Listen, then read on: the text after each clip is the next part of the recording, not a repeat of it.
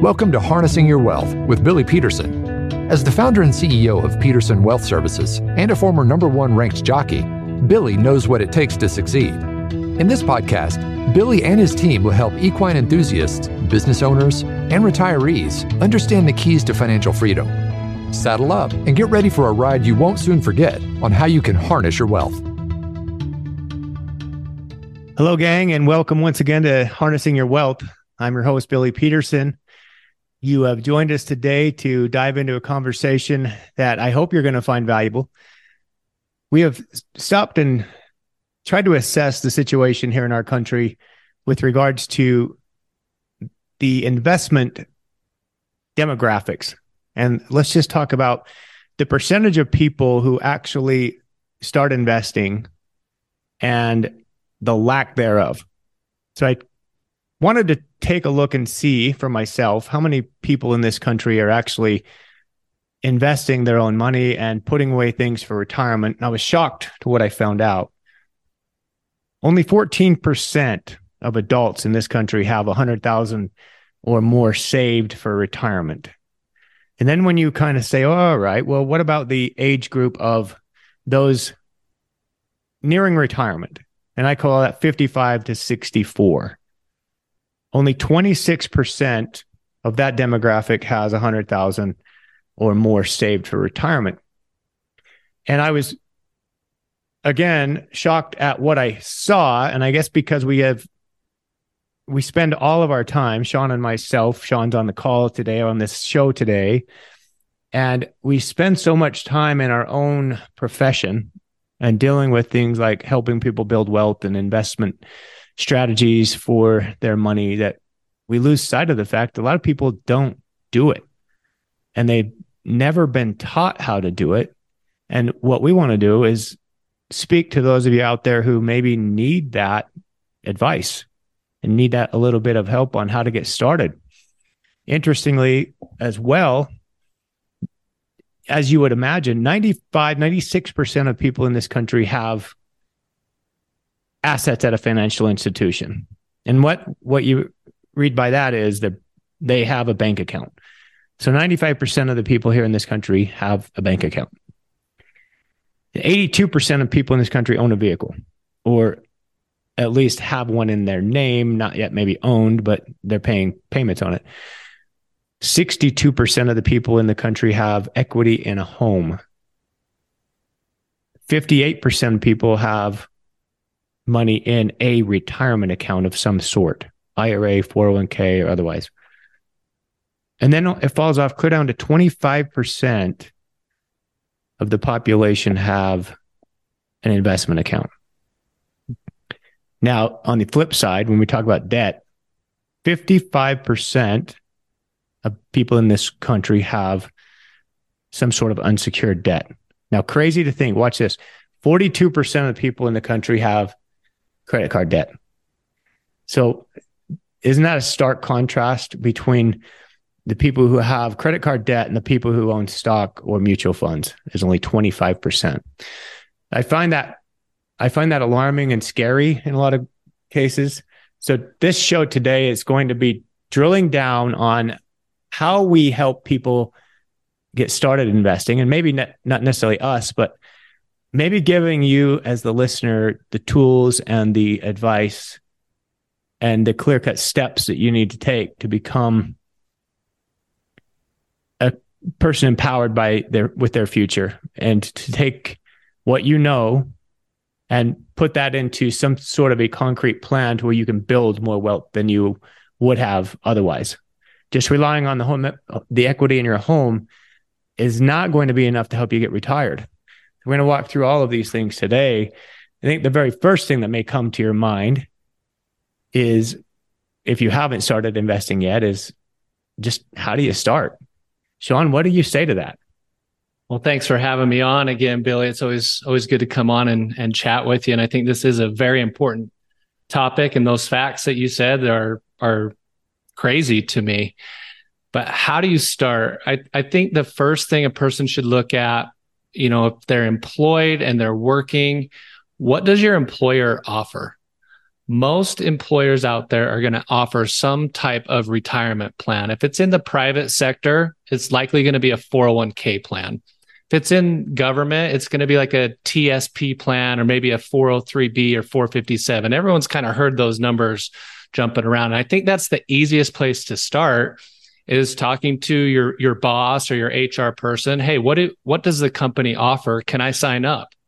And once you sign up for that plan, your contributions become automatic into that plan, based on when you're getting paid. Similar to how you talked about people building home equity in their home. Well, why are they doing that? It's because they're forced to pay their mortgage, and part of that payment's going towards equity in the home. Well, why not do the same thing with some liquid assets like a 401k, and make that an automatic thing, just like you do with your home. The beauty of the 401k is it's really easy to get signed up. And I'll say that most of these plans, 401k, 403b, 457, will offer a match by the company or the entity. So you're putting your own money in, they're matching it. You're getting 100% return already on that match. That's the easiest place, I think, to start.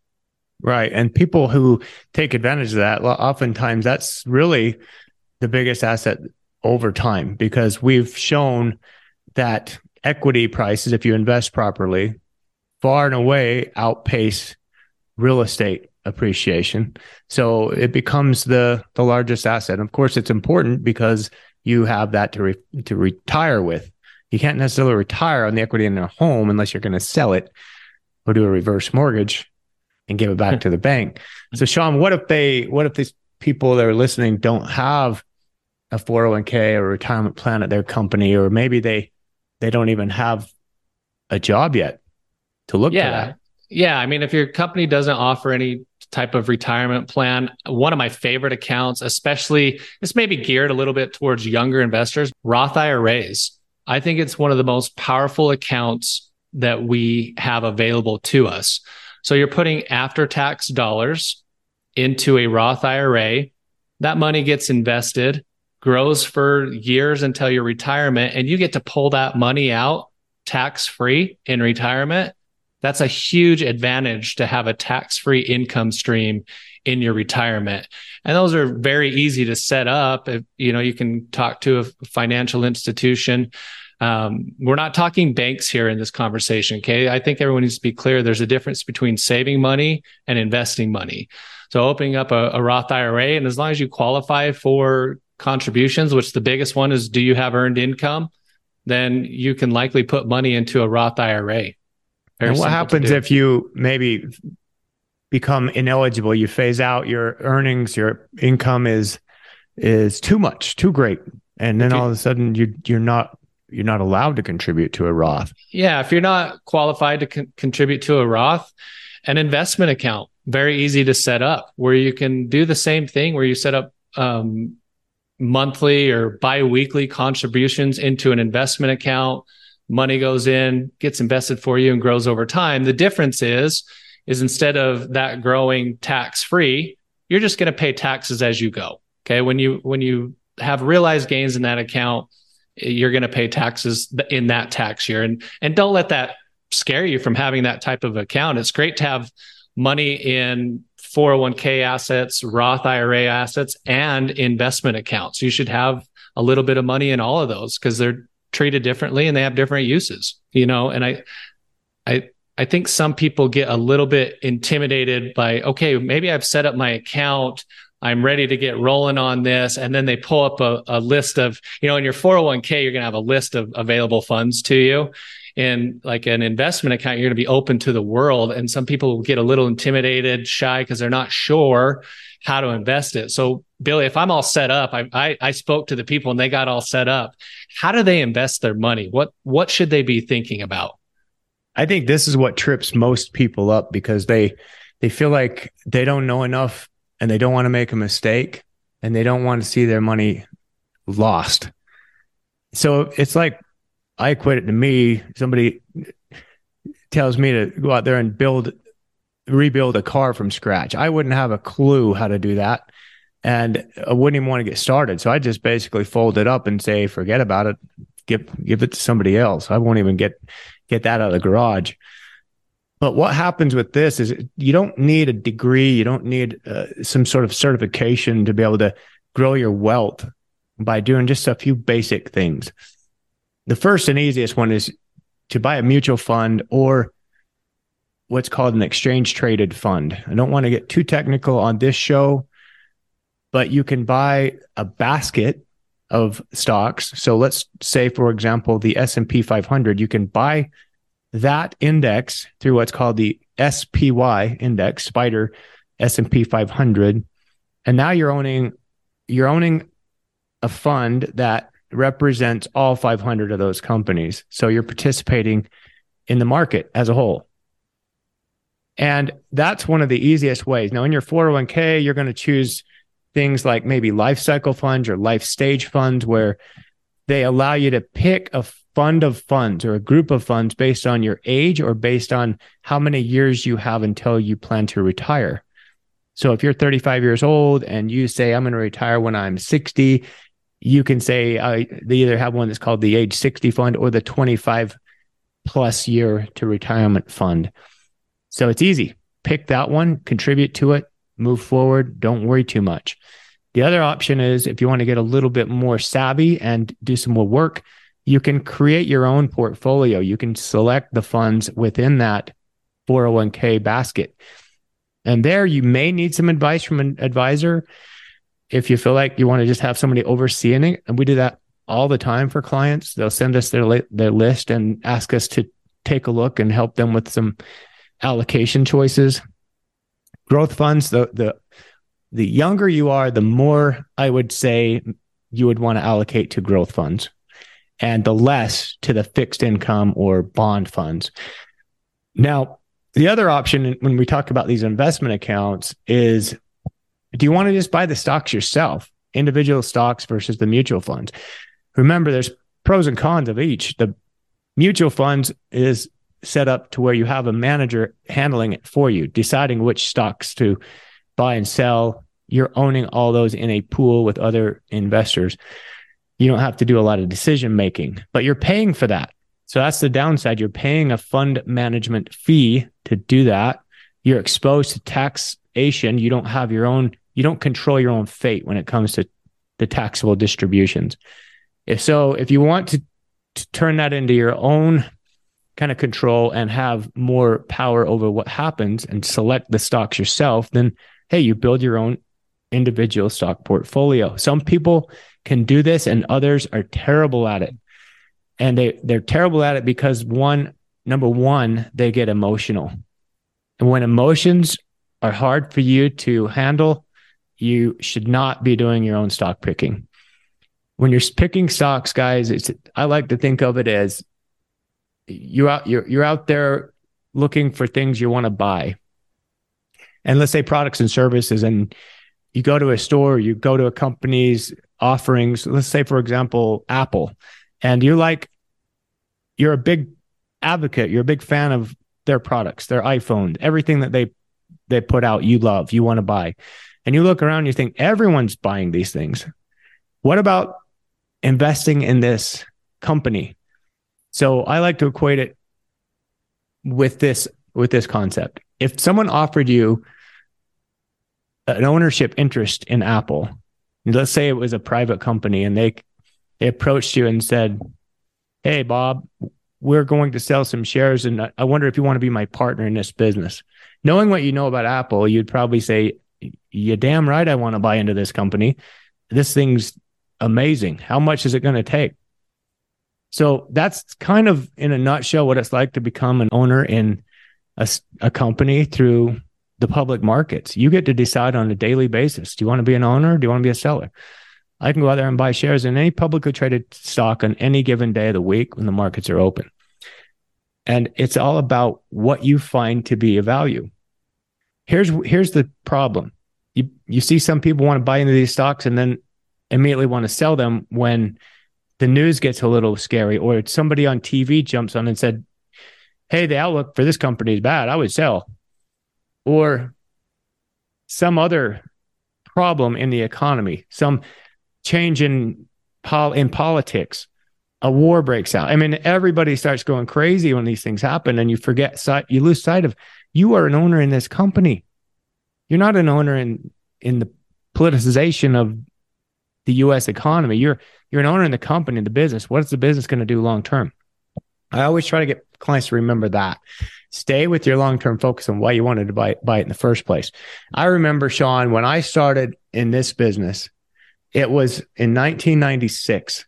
And when I was so young, I didn't really know exactly what was the best strategy for my clients. I had a number of clients and I was representing them, trying to do the best I could. But I see all the other advisors in the brokerage firm, and I worked at Payne Weber at the time. And there was so many different opinions. All the other advisors had a different strategy or method or recommendation for their clients, what they were going to do. But I remember specifically one old man by the name of Les Bryant, who was there in that office, and his entire strategy was based on recommending individual stocks to his clients. And he represented maybe 80 different client or households. But by far and away, he was the most successful as far as what he provided to his clients year in and year out, rate of return on their money.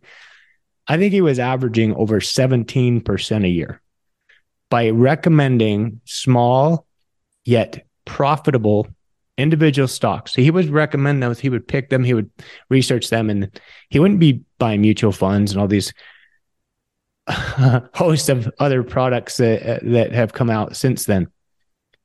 But that's one strategy that people need to think about, is owning individual stocks for the long term, cutting out all the other things and staying with that strategy that works by buying good quality companies. I want to get rich quick, Billy. I want something that's just going to blow up over the next 2 years. I mean, talk to people about that. I think it's important because it's on the news every single day. Well, we remember how many calls we got in 2020. Remember during the pandemic, Sean, I know it's been 3 years, but you still have a memory going back that far. Got a couple scars, yeah. Light scars. 2020, when everybody got locked out of their job and were forced to stay home a lot, and then we were collecting unemployment, they were collecting all sorts of benefits, and they didn't know what to do with all that money because they couldn't go spend it anywhere. There was no vacationing, there was no dining out.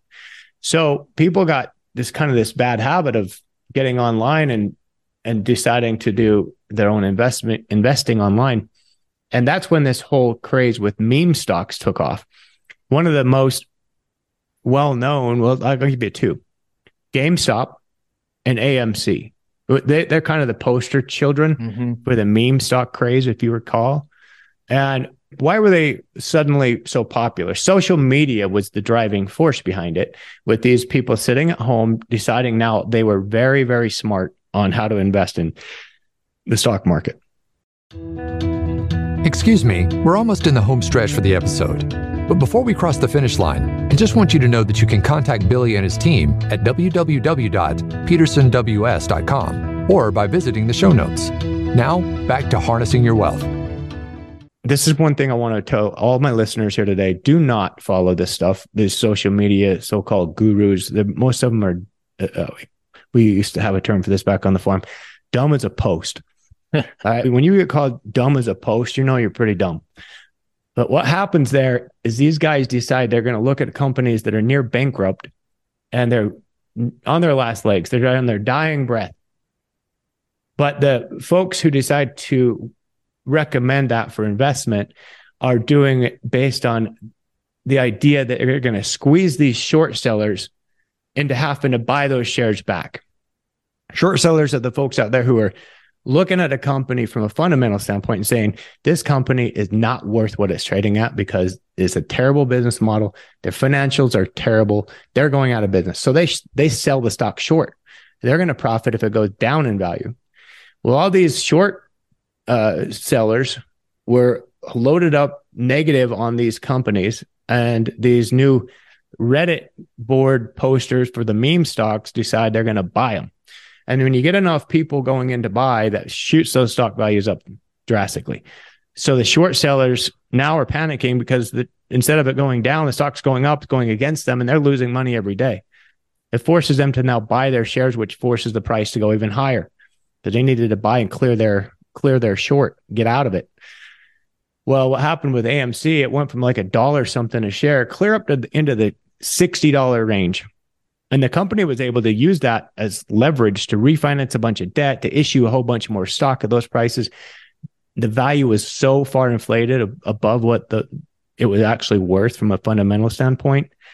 And now all these people pounding the table and people who got in late end up losing their shirt. I mean, that stock last I looked was back down to $6 a share from 60.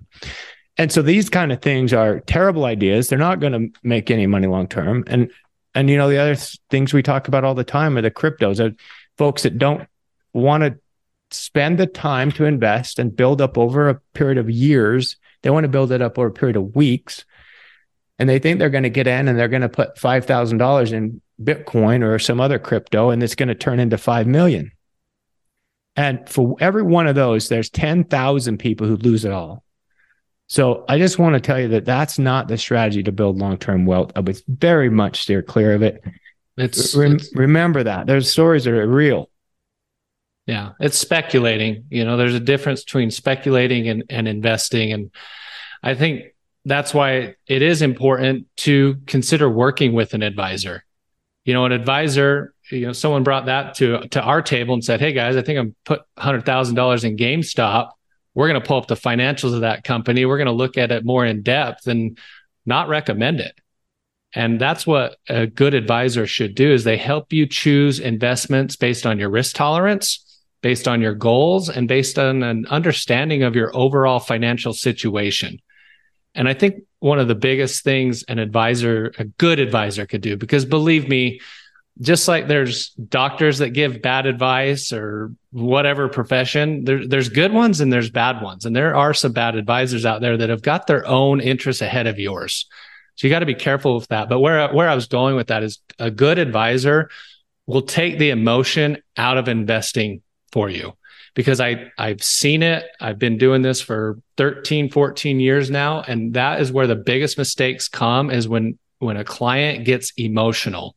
So you need to have someone that can help remove that emotional decision-making for you, take the time to educate you, have someone that's gone through these cycles before, because markets cycle. Okay. Things come in and out of favor. And what you do in those critical turning points is so crucial for your long-term financial plan. If I was not an advisor and I was going out and knowing what I know in this industry, I'd be asking some of these questions. How are you compensated? Are you transactional based, or are you a fiduciary? Are my interests as a client ahead of your interests as the advisor? How many clients do you service? Do you have minimums? I mean, you're trying to dig down to see what type of an advisor, what type of firm are they running, and are you a good fit for that situation? I think, don't you agree, Sean, that most people could benefit from an advisor from the standpoint mostly of just the emotional turmoil? I think it's so huge. I mean, I go back to your example, or I guess my example of putting money in the 401k, and you're starting from scratch, right? Let's say you get a 10% return and you've got $1,000 invested. Well, 10% in my book is a pretty good return, but you look at it as the client and say, well, I only made $100. Well, that's where an advisor would step in and say, yes, you did. But imagine when now we're at 1,100 and that starts earning and you start compounding. Before you know it, you've got $500,000 in there. And now you get a 10% return. That's $50,000. To most people, that's meaningful money. So having someone educate you and build this plan for you so you don't get disappointed or you don't make irrational decisions, I think it's huge. I think everybody could benefit from having an advisor. Right? It's like having a coach, or it's like having I bet we all have people in our life when we have an issue or we're thinking about something, we go ask them like, hey, what do you think about this? I'm thinking of doing XYZ. We all have that in our life. And having someone that you can turn to with financial decisions, I think is so important. Right. And it's very critical that you turn to the right person who actually does this for a living, not just somebody who represents. Oh, so I think Billy, so many people. When you mentioned the social media stuff, like I've got an Instagram account and it knows I'm an advisor, right? So it's throwing up all these different algorithms, and I see these guys boom in your face and they're talking about do this or follow my strategy, like I laugh at it because that's not advice, guys. They know nothing about your situation. You need to sit down with someone that'll take the time to ask you the questions that need to be asked and determine how they can help you. It's funny and also sad because they're just doing that to try to gain followers. Oh, yeah. And so many people out there don't know any better. So they start following them, think they must have some good advice because they're always posting something and it seems good and it seems like it's going to help them get where they want to go. And there's that person, there's that man or woman at pretty much every company who claims to be the protege or the expert in all things financial. And so I would be careful of buying in too much. You know, there's some of them are good. Some of them are patient. They're knowledgeable. They have clearly thought through their strategies and their processes and their recommendations. And then there's others who always just think they're smarter than everybody else. And I can't tell you how many train wrecks I've seen from people who have followed advice like that and lost a ton of money from it. It's so important to get invested. What's it all for, Bill? I mean, end goal with this. Yeah, it just goes clear back to when I started out investing when I was 14 years old. And I really just wanted to have my money working for me. To me, it's like if I'm a builder and I've got a garage full of tools and I just never take them out of the box. Or if I'm a farmer and I have a brand new tractor, but I don't ever want to back it out of the shed because I want to look at it. Well, that's kind of, to me, synonymous with somebody who has a lot of money or has any money, but just wants to look at it and never have it work for him or her. So this is the big difference. I want my money to work for me. I want it to be doing something I want it to employ it and have it produce more. So if I'm thinking about that, I'm thinking, get this money invested some way, shape, or form that's going to earn money back and going to grow and kind of create an orchard. And then from there, I'm just going to create more and more and more. And I'm not saying more is always better. I'm not saying you have to be greedy. You can do whatever you want when you have this money. Why are you investing? Well, number one, for financial freedom and security for your family. Who can tell me that that's a bad thing? If you have a good argument for that, please reach out. But for me, I'm of the opinion that when you don't have to ask for things and beg for things and wait for handouts, you're in a much better position otherwise than you would be otherwise. So I would say, look at how you can capitalize on starting as soon as possible, build your wealth by investing, but plan to do it gradually. Don't try to hit home runs by investing in speculative assets that could just as easily or more likely than not go completely insolvent. Mm-hmm. They're gone. So remember, the pensions of old, our fathers and grandmothers, those times are gone, folks. Companies don't offer the pension plans where you retire and then you just collect a monthly check for the rest of your life until you die. That's basically gone. They're dinosaurs right now. Social Security, we all talk about this. It's going to be bankrupt if we don't do something. Not saying you and I'm saying the country's leaders. Is that likely to happen? Very unlikely. And the reason is because they're going to have to do something drastic and they're scared. They're all scared to death that they're going to lose their reelection if they do something to the dollars in Social Security. And it's sad that we have to get to this from our politicians. You know how we love them. We don't, by the way. But, some term limits like that, we would solve so many of these problems because they wouldn't be worried about reelection. They'd be worried about doing the right thing. Do the right thing. We need to change how Social Security is set up and functioning. Too much of it is going away.